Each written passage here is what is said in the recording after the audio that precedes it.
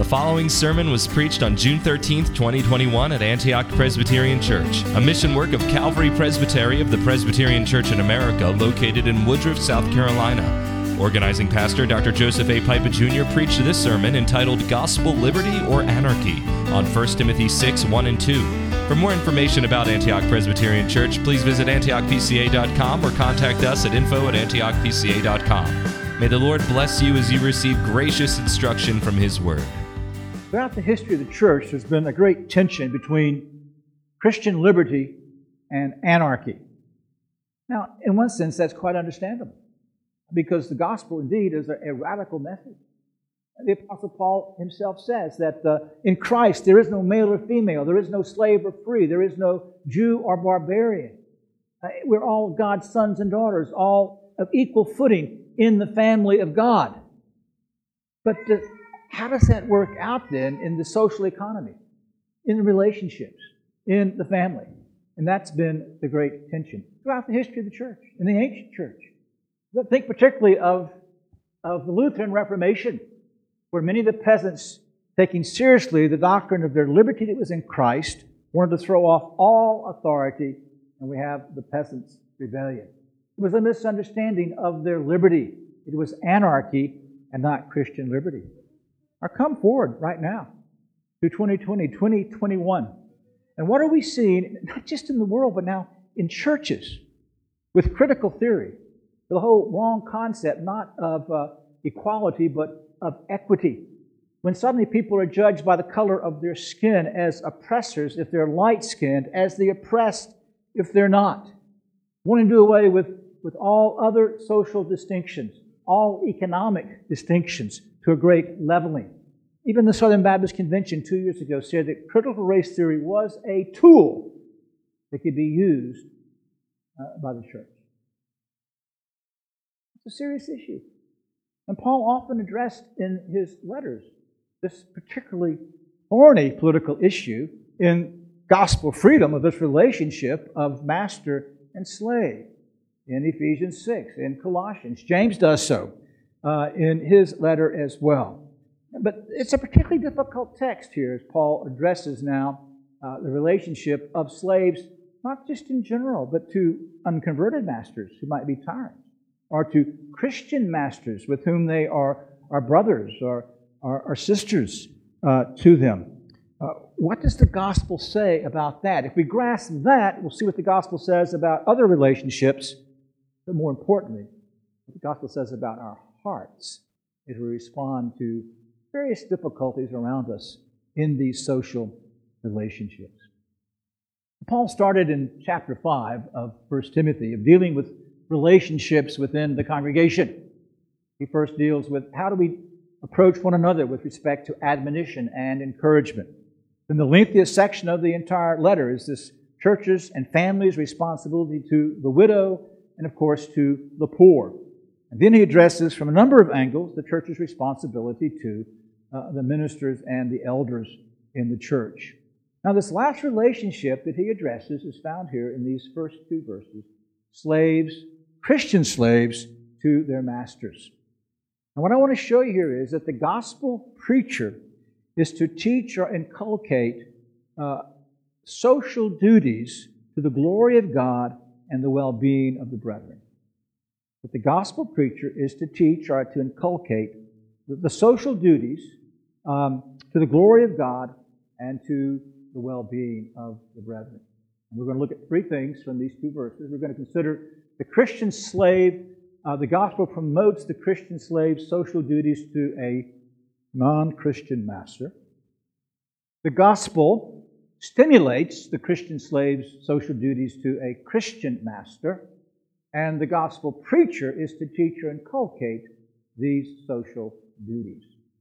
So in verse 1, the Holy Spirit is showing us that the gospel promotes social duties of Christian slaves to unconverted masters. Look at those words. All who are under the yoke as slaves are to regard their own masters as worthy of all honor, so that the name of God and our doctrine will not be spoken against.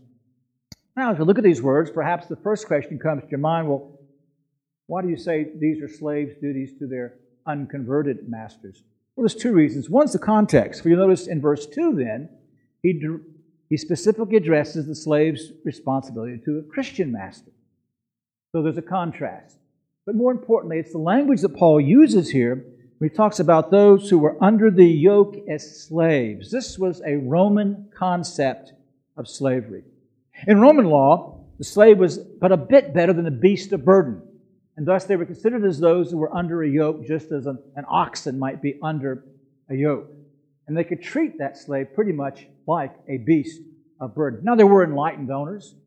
There were slave masters in ancient Rome who had friendships with their slaves, who entrusted their children to the slaves for their education, who made slaves their heirs. I think Julius Caesar made Augustus, one of them made a slave his heir. They would free them. They would pay them a slave stipend. It's actually a Latin word for slave stipend, and give them a slave stipend so they could buy their own freedom. But those were the few. It was a wretched system. And as I said, the slave had no more liberty than an animal. They could beat him. Many masters thought they could kill their slave for any offense that they wanted to. So that's the context here. This is the kind of master we're talking about. Not simply a nice, genteel master. No, we're all talking about the tyrant, the pagan, the one who would treat you as if you were a beast of burden. You notice in his commandment to regard their own masters as worthy of all honor. An amazing commandment. You've got this bully, this tyrant, this man who's treating you like an animal, and he says that you are to regard him with all honor. This word regard Paul uses in 1 Thessalonians 5 when he talks about the congregation's responsibility to the eldership, to esteem them. In verse 13, that you esteem them very highly in love because of their work. It's the same word. You have regard for them. And so Paul is saying that it's the same concept. This regard you would have for a godly elder in the church, you are to have that kind of regard, that kind of esteem, even for a pagan master, if you're a Christian slave laboring under the yoke. That he is worthy of all honor. Now we've seen in chapter 5, this concept of honor is both reverence and respect, but it's also fiduciary. It's financial. Honor the widow. And that meant not just treat her as an elderly woman, but it means you take care of her financially. Give double honor to the preaching minister in your midst. Yes, you're to respect your elders, but there is a fiduciary responsibility. And I think Paul uses this term here to say that the Christian slave owes his master a good day's work, regardless of the attitude or the tyranny of the master. And he's to do so without grumbling and complaining. That's what it means. Regard him with all honor. In our reading this morning in the law, the honor which inferiors owe to their superiors is a due reverence in heart, word, and behavior, prayer and thanksgiving for them, imitation of their virtues and graces, willing obedience to their lawful commands and counsels, not if they commanded to do something contrary to God's word, but all lawful commands and counsels. Due submission to their corrections, fidelity to defense, maintenance of their persons and authority, according to the several ranks and nature of their places, bearing with their infirmities, covering them in love, that they may be an honor to them and to their government. Or, as Paul will say in Ephesians chapter 6, with respect to this duty of slaves, obedient to your masters according to the flesh, fear and trembling, sincerity of heart as to Christ, not by way of eye service as men pleasers, but as slaves of Christ, doing the will of God from the heart. With good will render service as to the Lord, not to men. And notice how Paul puts all of this into a gospel context. So all of our obedience is to be done to the Lord, not to men, but to men for the sake of the Lord.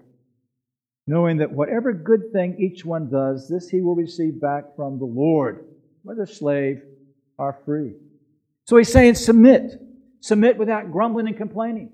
Submit giving them a reverence that is due to a superior, and give them honest work. regardless how they treat you. Now, obviously, that was a difficult pill to swallow. And so Paul sweetens that pill with this motivation, so that the name of God and our doctrine will not be spoken against. Now you see how he has raised the ante. In Ephesians, he does say, as service rendered to the Lord. But now he's showing us that if the Christian slave does not obey this injunction, the very name of the triune God is going to be dishonored. It's going to be blasphemed. Our doctrine is going to be disregarded. One of the accusations would have been, and it was in the Reformation as well, that they're tearing down all structure of authority, doing away with all economic structures in the society. And Paul is saying that if you do not give this proper honor to your pagan master, God's name and our doctrine will be spoken against. God will be dishonored. Our doctrine, our glorious doctrine of salvation, will be dishonored. But then what's the reverse of that? The reverse always holds true. If, in fact, the Christian honors properly his master, gives him good service, the name of God is going to be glorified.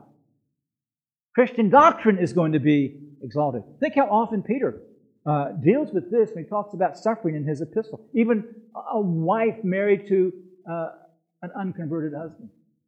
She won't win him, he says, by her words. She can win him by her faithful behavior. When we submit to the yoke, we seek to serve God. We seek to honor God. Oftentimes, God will bless that to change least of heart and character, if not conversion, of the ungodly around us. And you see how important this is then.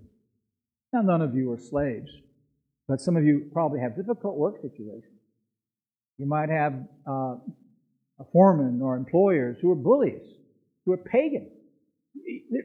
They're wicked and unrighteous. You'll have co-workers that will resent you if you try to give your boss an honest day's work for what he pays you. But you see how this applies to any social relationship, whether it's a wife that's married to an ungodly husband, whether you're bound up in some ungodly, difficult work situation. Now, Paul is saying the same thing. Honor God. Know that as you honor God, and here's the pattern of Christ, which Peter gives us in his epistle, which Christ himself said, I come not to be served, but to serve. Yes, to be the ransom, but to be the servant. He was quiet. He didn't push back. As the Lamb of God, that was for our salvation, but also the wonderful, meek character of our Savior. Amazing. So Paul calls us to this. But you see how this is so counter now to our American culture. We have our rights. We must insist upon our rights. We get full of resentment and bitterness. You children can behave this way. You don't think you're being treated properly. Then you get angry. The Savior says, turn the other cheek. Walk the extra mile. You see, that's what Paul's inculcating here, isn't he? This humbling ourselves, following in the pathway of the Savior. Humbling ourselves under insults, attacks, rudeness. Not having always to defend ourselves. Not always insisting upon our rights, but humbling ourselves with a meek Christian spirit.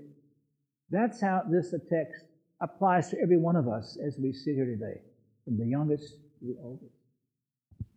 So, it really is the social duties of the gospel with respect to a believer and an unbeliever that the apostle is teaching here as he teaches the social duties of a Christian slave to a non-Christian master. When it gets to what is even more difficult in the second heading, and that is the gospel stimulates the Christian slave in his social duties to a Christian master.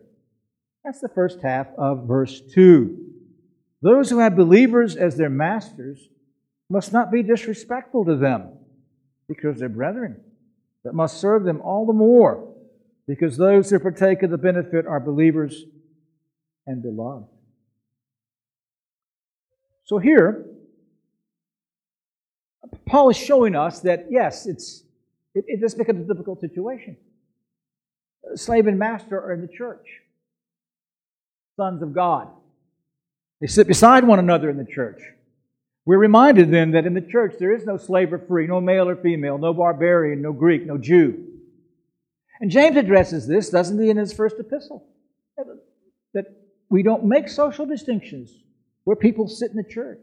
Everybody's going to be treated in the church with the same godly behavior and love. So, how does this speak then? My master is my brother in Christ. Well, Paul expresses it both negatively and positively. Negatively, he says, don't disrespect him. Don't disrespect him. Those who are believers as their masters must not be disrespectful to them. Now you can see the temptation. Here's the Christian slave thinking, well, who are you to lord it over me? Why aren't you working out the gospel in this relationship of ours? Why do you continue to keep me as a slave? And the Christian can become embittered. Again, grumbling and complaining and not serving his Christian master with joy. Paul says you can't do that. You can't do that. No, he does address masters, how they treat their Christian slaves as Christians. But here he simply says, the Christian who has a Christian master is not to disrespect him. Of course, again, the opposite then is, as we read, in duties of inferiors to superiors, he's going to respect him and submit to him. And that leads to the positive that Paul says, but must serve them, the middle of that verse, must serve them all the more.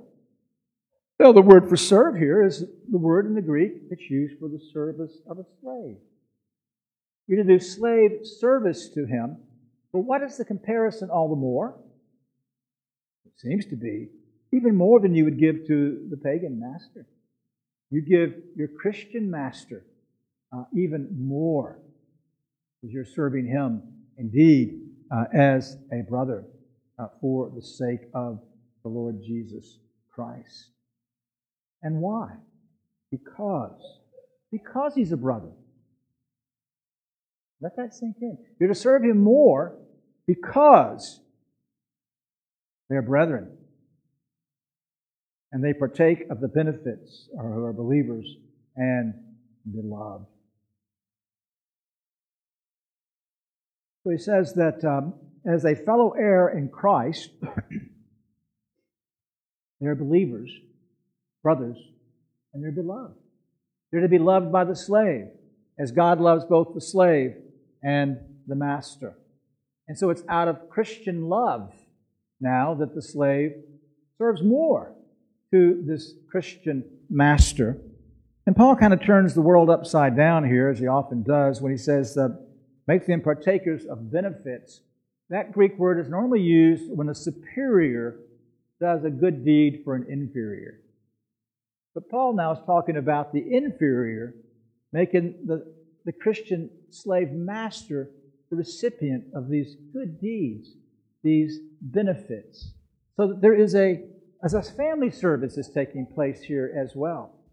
There is joy that is taking place. And Paul says that is what the gospel does. You see, the gospel sweetens all relationships. It helps us with those bad relationships with pagans. But you see how in a Christian relationship, sweet the gospel is. How Paul used those motivations in Ephesians 6. That this is serving the Lord. It's for the Lord's glory. It's for the good of the brother or the sister. And again, to go from the instance to the principle, what Paul is showing us here is the beauty and joy, the privilege of Christian service. Because we all are to be serving one another. Not just in structural relationships. Yes, we must do that faithfully.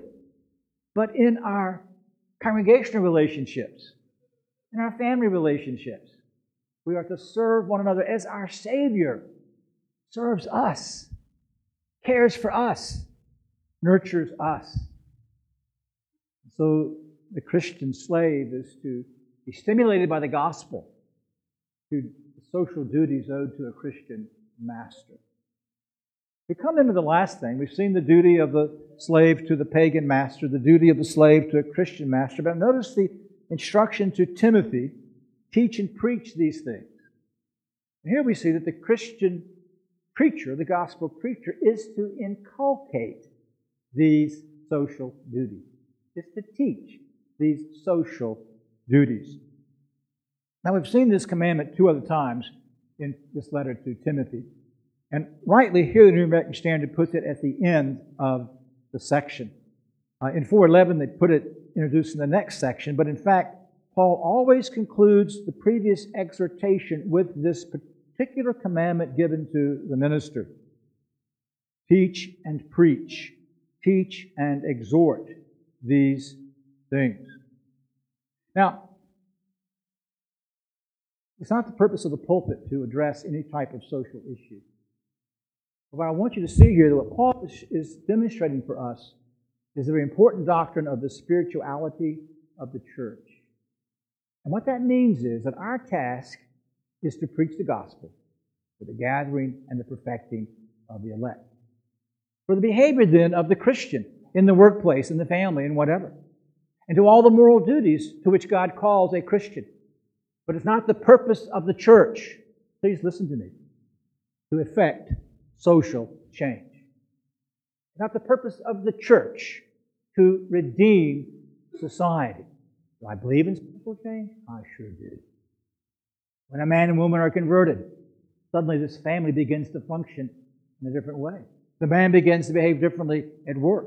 And all kinds of relationships change. Neighborhoods can change. Workplaces can change. The gospel brings change, but that's not our purpose. Our purpose is to proclaim the gospel for the conversion and perfection of God's elect. Now, this is going to be shocking for some of you. Paul, or no other New Testament writer, the Savior himself, never went about the business of abolishing slavery. I'm not defending bad forms of slavery. I'm not defending the abuses of slavery or even racial-based slavery. But we read it clearly in Leviticus 25 that Christians could own slaves and bequeath them to their children. And immediately we got to get off this business that all slavery is racist. No, it is a biblical principle. That's the first thing. But the second thing is, there's not one word in the Bible that the church ought to set about abolishing slavery. I think the gospel abolished slavery in the way that it changes all kinds of social relationships. But Paul never wrote to a Christian master, even Philemon. He says, treat him like a brother. Never wrote, never campaigned against the government. And this is a great problem today now with the social justice gospel, no gospel, message that's crept into congregations in the Presbyterian Church in America. You need to understand, we must preach the gospel. Glory in Christ. And that's clearly what Paul says here. He says, teach and preach these things. He's not saying, now I want you to go about and abolish slavery. I want you to teach slaves how they live as Christians. That's the duty of the pulpit. And then notice the method. We've already seen these two words put together once before in chapter 4, verse 13, when he says, teach and preach these things. Paul says in 4:13, until I come, give attention to the public reading of Scripture and to exhortation and teaching. The noun exhortation, this is the verb form here, that's translated in the New American Standard, preach, is teach and exhort these principles. Now, we are to disciple, we're to do family visitation, but notice once again, this is the third time, and then with 4:13, the fourth time, that the Apostle Paul highlights that preaching is God's primary means of grace. And our responsibility in the pulpit is to teach all the truth of God's Word, the whole counsel of God. So it's not that we avoid issues.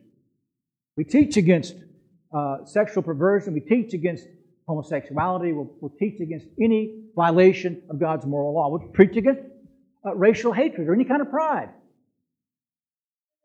We preach the Word. We teach the Word. But we must notice this second word, exhort. Translated preach. But what Paul is saying, all preaching must do two things. And a lot of preaching today is not doing the second very well. It must teach the Word. It must drive the Word home to the conscience. So Paul, in the great commandment of 2 Timothy 4:2, preach the Word in season, out of season. Notice, reprove, rebuke, exhort.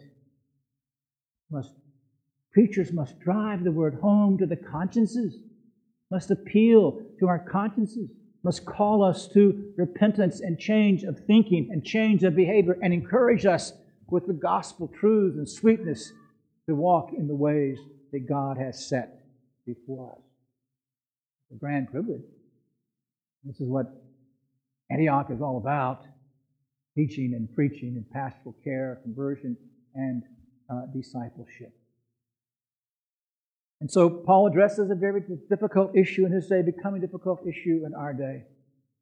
We come back to the one foundation that we have, right? We come back here.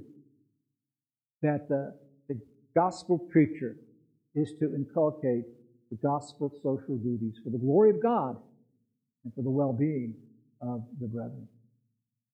And not to stir up rebellion, but to learn the true doctrine of Christian liberty, which is expressed in the chapter in our Confession of Faith on Christian liberty, which is chapter 20. In the 4th paragraph, and because the powers which God hath ordained, the liberty which Christ hath purchased, are not intended by God to destroy, but mutually to uphold and preserve one another, they who upon pretense of Christian liberty shall oppose any lawful power or the lawful exercise of it, whether it be civil or ecclesiastical, resist the ordinance of God. That's simply based on what Paul is teaching here. But you know, my dear friends, there is one slavery that I will preach against. There's one bondage that I will do all I can to see everyone delivered from. And that's the bondage of sin. To come to true Christian liberty in Christ Jesus, as the first paragraph says, that liberty which Christ has purchased for believers under the gospel consists in their freedom from the guilt of sin, the condemning wrath of God, the curse of the moral law, and they're being delivered from this present evil world, bondage to Satan, and dominion, death, grave, everlasting damnation, freedom of access to God. Are some of you here this morning in that slavery? You get all upset about social injustices, but is your heart today in bondage to sin, to Satan, the lust of the flesh? You realize this bondage, if you don't escape it, will lead you to an eternal bondage, eternal damnation. And that's what Christian liberty is all about. Christ, the great freedom fighter, has come, and He's done everything as the ransom of sinners and the servant of sinners. He's obeyed the law of God perfectly. He's laid down His life as a sacrifice for sin, and He's calling to you every time you hear the gospel. Repent and believe in Him. He'll deliver you from the bondage, the slavery of your sin, your lust, and your corruption. And He will bring you to this liberty in Christ. And there, dear friends, as you and I enjoy this liberty in Christ, then we have the work of the Spirit in us. We can obey these very difficult social duties. And we'll grow in grace to do so with joy, because the Spirit of Christ, who is at work in us. Thank you for listening to this sermon from Antioch Presbyterian Church. We are located in the historic Cashville community of Woodruff, South Carolina, near the intersection of South Carolina Highways 101 and 417. For more information about Antioch Presbyterian Church, please visit antiochpca.com.